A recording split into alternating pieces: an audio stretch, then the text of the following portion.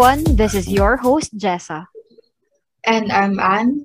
And this is Podcast, a podcast that aims to delve into the whereabouts and whatnots of the running candidates to help our Filipino people in deciding who to vote in the nearing 2022 national and local elections. Just a disclaimer, Jessa and I aren't political analysts nor graduates or students of political science. Yes, we are merely mass communication students from UP Baguio. So it will be much better for you to explore and make research about aspiring politicians or your preferred candidates because what we have here is just subtle theories and formed opinions. So, for today's episode, we're going to talk about the necessity of attending debates and interviews hosted by various media. This has become the talk of the town as Jessica Saw's presidential interview came out, then followed by SMNI, Boya Bunda, etc. Further, we were also highly inspired by the election debates produced by Debatable with Kyle Mina on Spotify. Since we're talking about debates here, I will let Anne do the talking for she has at least some experience in this field. I'm just going to butt in my questions and thoughts every now and then.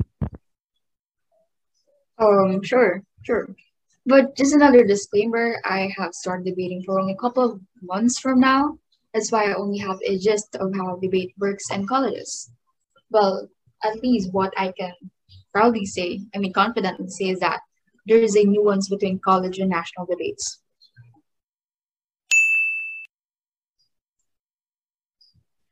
Okay, so let's talk about the importance of attending electoral debates and interviews.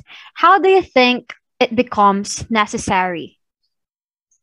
Well, personally, I think of communication as, the basic foundation of our society. Like, we can express our thoughts freely and do actions that correspond to what we have in mind because of communication.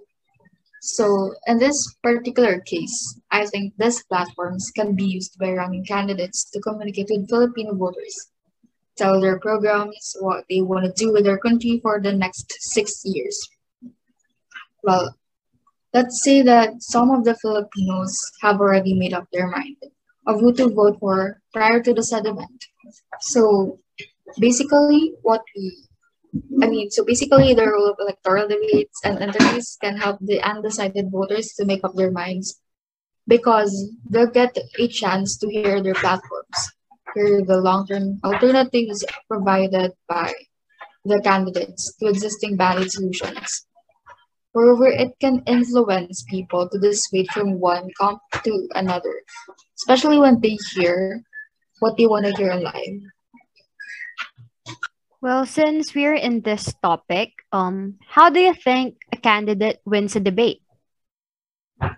That's actually a good question, though, because the so-called winner in an electoral debate isn't called out. The panels won't directly tell the public who won this round, that round, and etc. But I think we can use the rhetorical triangle of Aristotle and weighing the performance of the candidates. How did they do? Did they do it right? What are its impacts on the viewers or audience? So yeah, let's start with ethos or the speaker's credibility. So the stage presence or charisma of, let's say, the candidates becomes a vital factor in the voters' perception of them. Who are they going to vote for and why? For example, we have here President Duterte. Well, President Duterte had really become known for his quote unquote changes coming in the 2016 national local elections. He kept on insisting that he will alleviate the drug cases within a few months if ever is elected as a president. So thereby he was perceived to be charismatic, a new face, a mayor from Mindanao that wants to instigate change. Right. I remember that the audience can ask the candidates before, and I think there was this fisherman who asked President Duterte regarding the issue in the West Philippine Sea. Like, he asked him, what is he going to do with it if ever elected as the president? And then he answered, I will go there using a jet ski and put a Philippine flag on it. Something like that. which is kind of frustrating, I think. It's for me. Well, that's right, because as today, we have Teddy Bagilat, who was known for his tagline Katutubo sa Senado or Kaledi for his quote-unquote manggagawa naman sa 2022. People who have integrated themselves among the masses. That's right, Jessa. They use their status and campaigning. Since they have mere experience of how it feels to be part of the marginal sector, they can genuinely represent this group in every electoral debate or interview, which, strengthens somehow their credibility as a speaker. From here, we can jump onto pathos or the emotions being instilled by the candidates to the audience. You see, we have Caliodi, for example, a liberal leader who keeps on bringing up the struggles of the masses whenever he gets an opportunity to do so. That's why he was recognized after the SMNI's presidential debates. He easily touched the hearts of the Filipinos by sharing personal narratives, experiences of our Filipino workers or manggagawa. Like, for example, we don't have national minimum wage, which is a very critical problem in our society nowadays. Especially that, the inflation rate here in our country just keeps on rising. So yeah, as for him, people from provinces have to travel to far land just to earn higher amount of salary, which is actually saddening because the regional wage here in Metro Manila is only about 537 pesos. Yes, it's really nice to hear that someone like Kalayodi is running for higher position. His way of campaigning is something that a lot of Filipino people could relate to. With this, let's move on to logos. How do you think will the audience appreciate the message being imparted by the candidates? Well, as Miguel Enriquez said, message discipline is an indispensable factor in delivering a speech. But what does message discipline mean? Um, it's when you tie back your arguments to your conclusions. Like in the electoral debates, the running candidates have to tie back the theme of their campaigns to their platforms.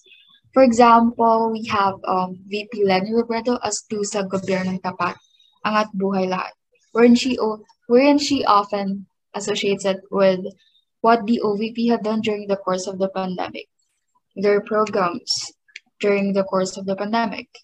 And then we have here Mayor Isko Moreno, who keeps on telling the public that what he had done in Manila will be done in the Philippines if ever got a chance to be elected as the president.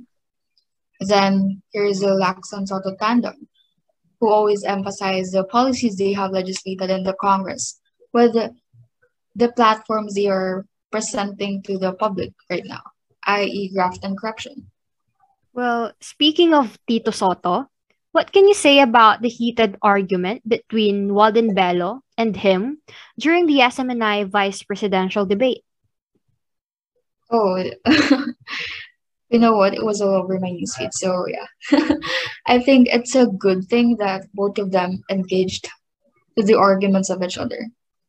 Engagements happened when you respond to your opponent with substance, and it's really an important thing, when it comes to debate. If you remember what happened between Luke Espiritu and Harry Roque in the senatorial debates.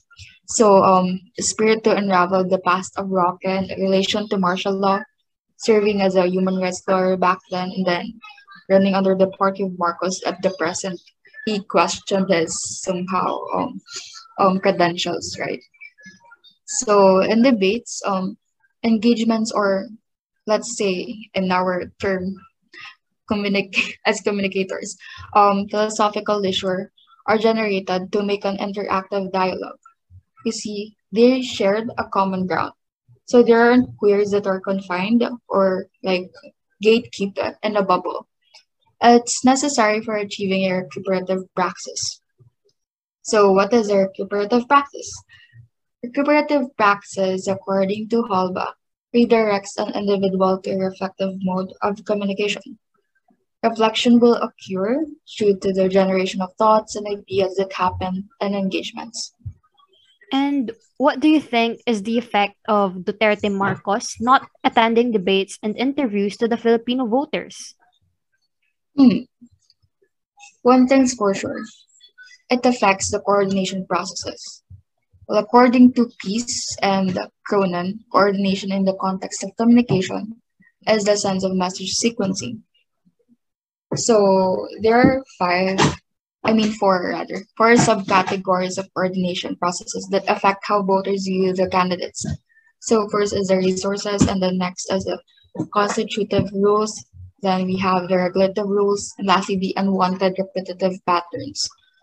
So first is the resources. Resources constitute stories, symbols, images, and etc. So in this particular context, this is the campaign team of the candidates. As for the Marcos Duterte, they are campaigning for unity. And as for them, they are campaigning for unity.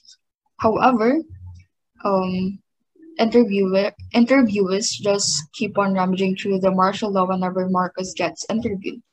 Do you think is unnecessary because they wanted us to move forward in the future and forget what happened in the past? That is so right. I often hear that they are not after negative campaigning, but that's not happening here because those are facts. And we want someone to be held accountable for the tragedy that had happened. So in line with this, we can insert the constitutive rules wherein these two individuals choose to repetitively decline invitations for electoral debates and interviews. That actually pave way for unwanted repetitive patterns where they tend to neglect to attend all the interviews and debates. So that's why supporters of other camps are clamoring. Why would some still vote for them despite being absent in several interviews and debates that had happened? That is so true, right? But I think it's their way of preserving themselves. As you know, other people say, fewer mistakes, less worry. They couldn't make more mistakes if they won't attend debates and interviews that will just target their past, perhaps. Okay, since we have brought the quote unquote unity thingy as their campaign team, I have a question for you, Jessa. What is it? It actually has become trending on Twitter. People are saying that their only platform is all about unity and nothing else apart from that. As you know, a communication student, what can you say about that? Well, I think people have perceived them as a non-effective communicator, especially Bongbong Marcos, who keeps on repeating unity, pagkakaisa, and quote-unquote, babangon muli. I know that it's his way of being remembered, perhaps. It's a political rhetoric. But the problem here is that he's relying on buzzwords, and I think it diminishes the legitimacy of their platforms. Hmm. That's why it's really important for us to make some research with our preferred candidates and, of course, practice, being an effective communicator.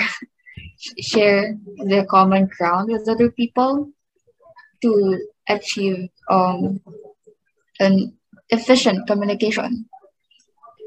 Well, yeah, that's right. We have to be wary of who to vote for because they will navigate the next 6 years of this country. Mm-hmm. With that being said, I think we can add our podcast here. And so, to end our podcast, we would just like to say that vote wisely, Pilipinas. And of course, thank you for listening.